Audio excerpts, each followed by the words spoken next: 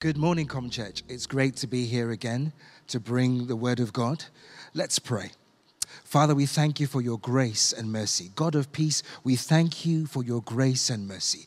I pray, God and King, that the word that you have given today, Lord Father, would seed eyes, my God, would seed, Lord Father, ears, would seed hearts, that peace, Lord Father, and grace will be bound to us as we invest in your word.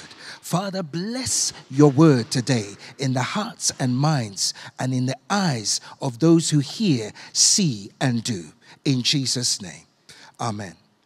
Our word today is taken from Matthew chapter 13 and the verses 13 to 16. Well, I'm reading from the New King James Version, which says, "Therefore I speak to them in parables, because seeing they do not see, and hearing they do not hear, nor do they understand. And in them the prophecy of Isaiah is fulfilled, which says, hearing you will hear and sit and shall not understand, and seeing you will see and not perceive. For the hearts of these people have grown dull. Their ears are hard of hearing, and their eyes they have closed, lest they should see with their eyes and hear with their ears, lest they should understand with their hearts and turn, so that I should heal them. Blessed are your eyes, for they see, and your ears, for they hear." So this is the time when Jesus was speaking in parables. And he had just spoken about what is called the parable of the sower.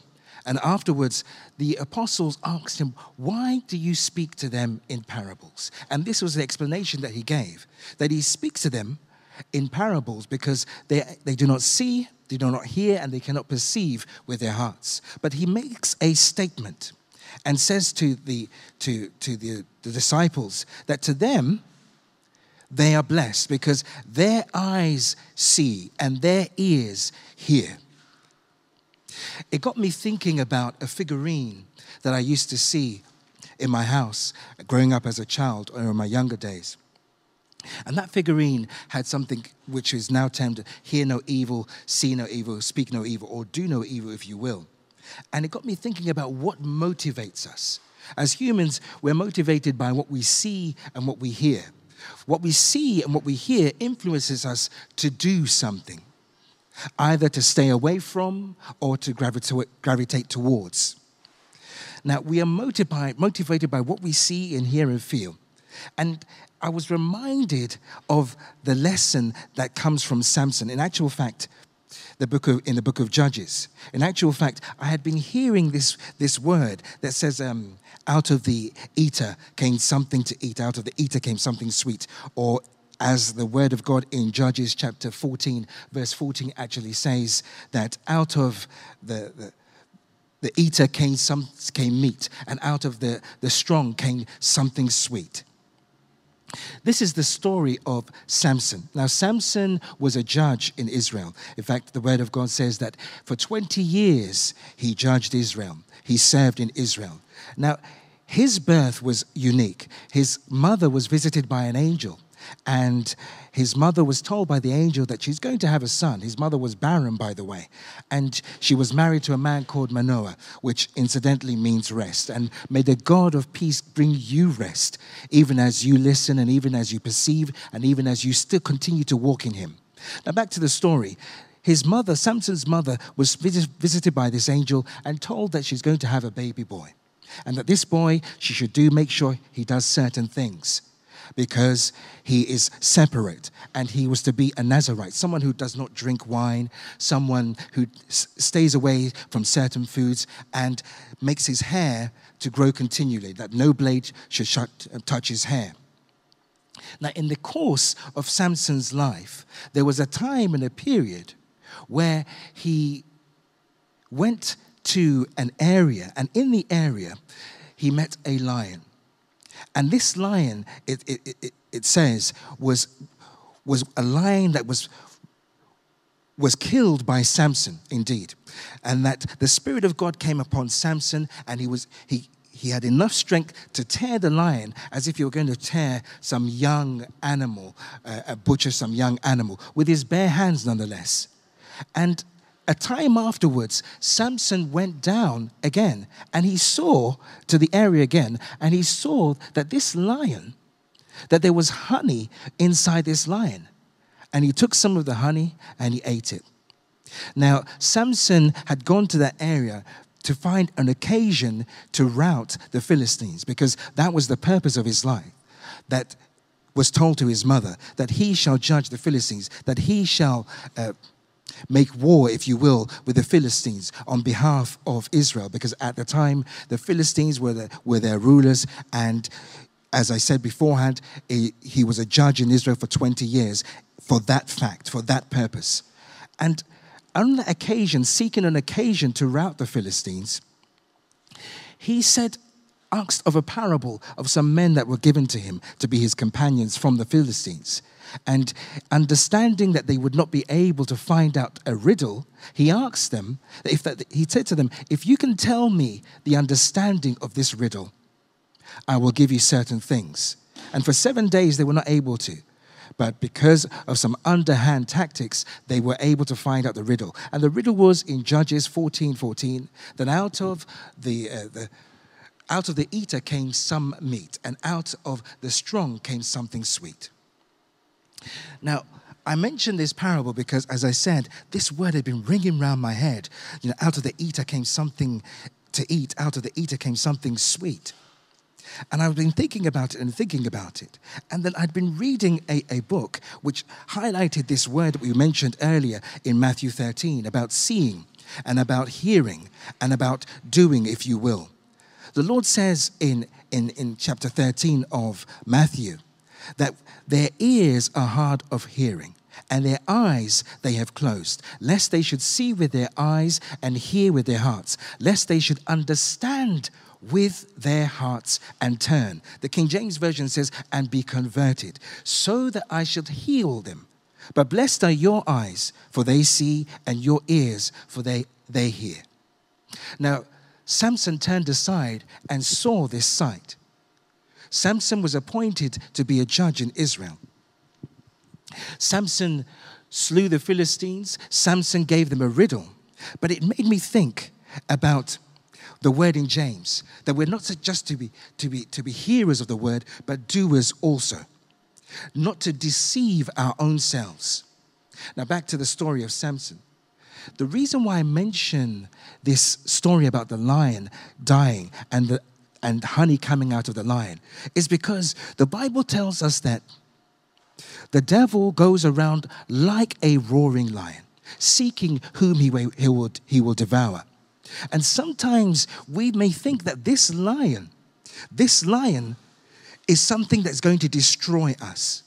Now, we all have heard of the word or the popular saying that, which is derived from Genesis 50, verse 20, when Joseph, the son who was made a prince in Egypt, where he was sold by his brothers, and at a time when he made himself known to his brothers, he mentioned that, don't worry, I was sold by you, that's true, but it was for God's purpose. It was for God's doing. You meant it for evil, but it's turned out for my good. In the same way, in Romans chapter 8, verse 28, the word of God tells us that all things, and we know that all things work together for good for them that love God and who are those who are called according to his purpose. So out of the eater came meat. Out of the strong came something sweet. So even though the devil is your adversary, these adverse situations may seem to be something that's going to overcome you. The understanding is by seeing, by actually hearing, by perceiving in your heart, out of what you thought may destroy you will come forth meat. Out of what you thought was a killer, was too strong for you, will come something sweet. And the word of God tells us that Jesus is a lion as well as a lamb. But it's the same truth here of Samson, that out of the strong, Christ Jesus, who is the real lion, not a like lion, not something like a lion, not something deceptive, but the truth indeed, out of him has come forth something sweet. Out of his strength, we derive that strength. We derive something sweet. I want to speak of Matthew chapter 5, verse 8. It talks about, blessed are the pure in heart, for they shall see God. Now, I was reminded of what I believe Pastor Julian said, that blessed is something we are, not that we are given. And if you look in chapter 5, popularly called the Beatitudes of Matthew, it talks about blessed are, blessed are, blessed are. And the word of God says, blessed are the pure in heart, for they shall see God. Now, if we go back to Matthew chapter 13, it tells us there that their ears are hard of hearing and their eyes they have closed, lest they should see with their eyes and hear with their ears, lest they should understand with their hearts. And in Matthew 5, verse 8, again, it says, blessed are the pure in heart, for they shall see God. We are motivated by what we see and hear. It changes our perspective to do. For the word of God says that lest they should understand with their hearts and turn. Turn for what purpose? So that I should heal them. So, our seeing and our hearing changes our soul, if you will, to do something. So are we seeing the deceptiveness of the like lion? Are we seeing the truth of the true lion at the right hand of God, the same which is the Lamb of God? How do we begin to then see properly? How do we begin then to hear properly? How do we do those two things to infect our soul, to turn to God, so that he may heal our hearts? Word of God says that first seek ye the kingdom of God and his righteousness.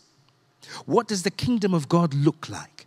What does the kingdom of God sound like? And what is righteousness? I'm going to end with this word in Hebrews 9, chapter 14. It talks about the blood of Christ purging our conscience, if you will. Because the word of God says in Corinthians that the God of this world has blinded the minds of them which believe not, lest the light of the glorious gospel of Christ, who is the image of God, should shine upon them. So we can be blinded in our minds by the God of this world, the deceptiveness of that like lion versus the truth of the true lion. And how do we do this? The truth of the true lion has given us that blood that purges our consciousness. And the kingdom that we seek and the righteousness we seek is found in him, through him, the way, the truth, and the life. My time's up. Let us ask God for that sweetness that comes from him. Let us ask God to help us to stand in the midst of adversity and push forward with his sweetness, seeking first his kingdom and his righteousness, and everything else thereafter added unto us. Now the Lord bless you. The Lord keep you. The Lord turn his face to you, towards you, and be gracious. The Lord lift up his countenance upon you and give you peace. And by so doing, the name of the Lord, in the name of Jesus, be written upon you, and the Lord bless you. Amen.